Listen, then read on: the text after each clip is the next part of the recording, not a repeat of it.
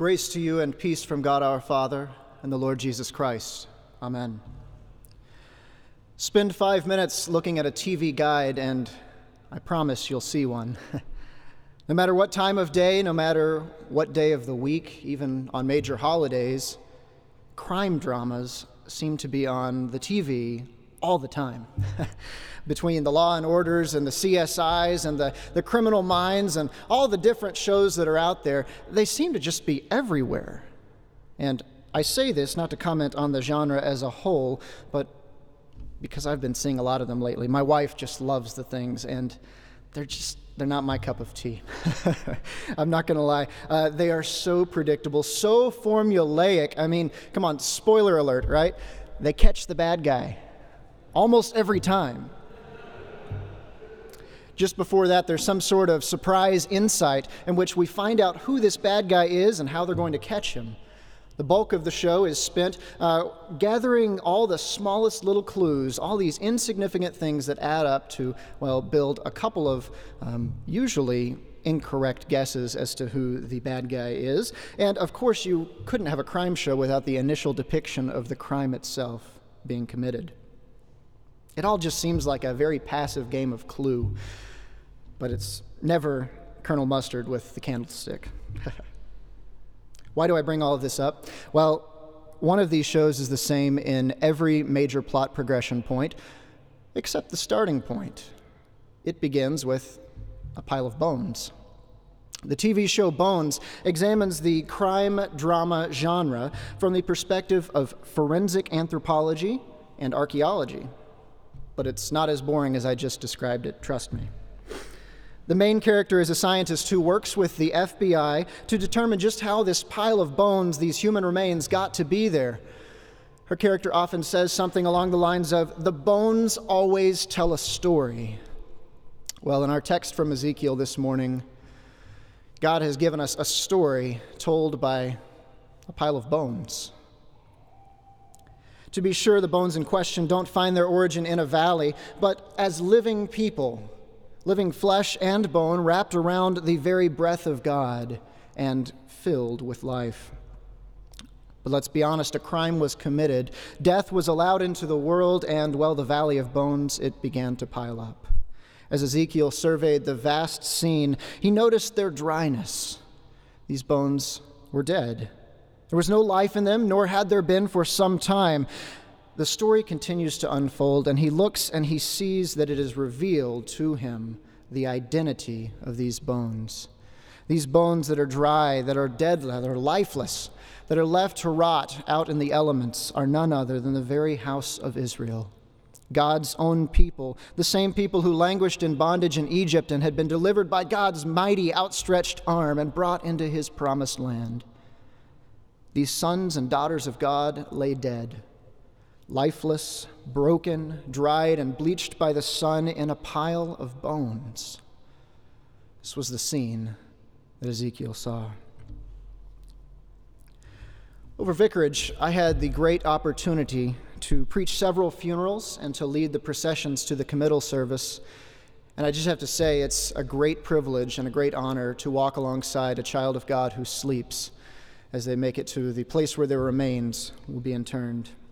The words of Psalm 23, of Psalm 130, even the Nunc Dimittis rang through my ears as I led the casket alongside the path towards this grave. One in particular, Elsie, had been one of my first visits on Vicarage that I fumbled through, and hers was also my first funeral. As I walked alongside the casket, I couldn't help but be momentarily distracted. My eyes wandered to the left and to the right as I noticed rows and rows and rows of graves. Each grave telling its own story, yet each life ending just the same. But we don't have to go to a cemetery, a graveyard, to see death around us. We don't have to go to a cemetery to see graves. No, just over a month ago, we were reminded that we are dust, and to dust we shall return. And as we stood in lines to receive the ashy cross upon our foreheads, we waited in rows that resembled, not by accident, that row of graves that I looked at on Vicarage. we were reminded that we each have a different story, but that story, ultimately, each life ends just the same. And here just a few moments ago today in this very chapel, we heard the words of Ezekiel, the valley of dry bones. And if you're anything like me, you saw a little of yourself in that valley. But Ezekiel is not concerned with seeing himself or seeing you in that valley. No, Ezekiel's concern, the question that is on Ezekiel's lips and the question that is on ours is, where can you see God in this valley? In the midst of a vast cemetery, on what will soon be someone's deathbed, yes, even as Ezekiel gazes upon the whole house of Israel, dried up and cut off, the words of Yahweh ring through the ages, can these bones live? This Lenten season, as part of my devotional life, I've spent it contemplating Christian art, whether it be going to the library or the bookstore and flipping through a book depicting the crucifixion, the passion of Christ, or his life and ministry, whether it be going to the local St. Louis Art Museum and seeing the wonderful depictions there, or whether it simply be looking on Google Images at any number of various depictions of Christ, his life, his passion, his death. That's how I've been spending my Lent. And, well, part of the challenge of reading art is being able to understand each element that the artist places into a piece. Who are the people depicted? How are they situated or arranged in the scene? What is the sky depicting? And lastly, how are the items and the scenery that find their way into that picture confessing what the artist wishes to confess?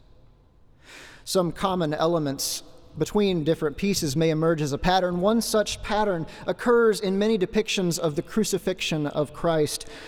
While our Lord hangs in bitter agony, blood flowing from his side and extremities, the crowd stand by and watch, and at the foot of the cross lies a pile of bones. Now, the first time or two you see this pile of bones and the prominent skull, one might think it to be just a coincidence. But after a little reflection, you might begin to hear the story that these bones wish to tell. Perhaps the first couple of times you look at it, you think of Golgotha, the place of the skull, the place of crucifixion, the place of execution, of death, and, well, probably bones. Maybe this is the artist's retelling of the story through a visual means of they took him to the place called the skull, to Golgotha. But perhaps this is a visual reminder as part of a much larger confession of the artist. Perhaps you could look at this as seeing Christ crucified on the cross, and right there crucified with him is death itself. So that where Christ is crucified, so also death has been crucified, and we need not fear the grave. Well, I submit to you a third alternative. This comes from an old tradition that says the exact place where Christ was crucified is the same exact spot where Adam and Eve were buried, all the way back in Genesis. It's poetic, it's nice. Well, when I thought about this and when I walked through this and when I saw that, I couldn't help but once again see myself. I found myself buried under this cross, united with Adam in the original sin of humankind. I hope that you find yourself buried there as well.